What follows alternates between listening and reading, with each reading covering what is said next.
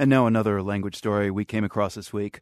Mitt Romney's binders full of women isn't the only political meme making waves online. Belgium's got a homegrown one. The world's Clark Boyd recently returned from a 2-year reporting stint in Brussels.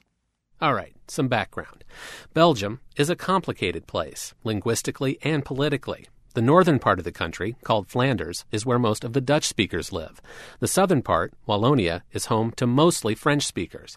And the two regions, well, they don't always see eye to eye when it comes to politics. In recent years, Flemish nationalist parties have polled well.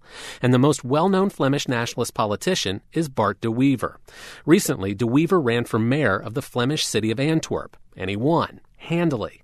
But as he tried to give his victory speech at campaign headquarters, the DJ wouldn't shut the music off and let him talk.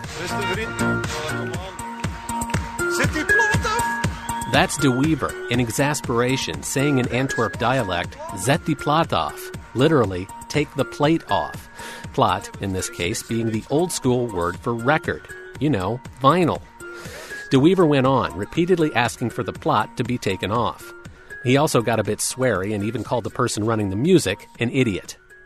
De Wever then gave a rousing victory speech in perfect Dutch, but for that one moment, he seemed real, using his local Antwerp dialect and fully embracing his popular background, as a Belgian buddy of mine said. And so Belgians from north and south zeroed in on "Zet die plaat af," and an internet meme was born, starting with a remix based on the track that De Wever was trying to quiet.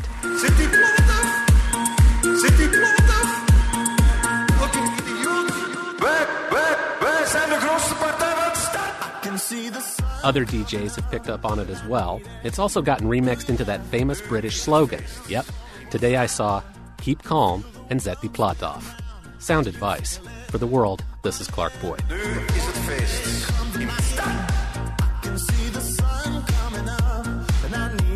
There's my earworm for the day. This is PRI.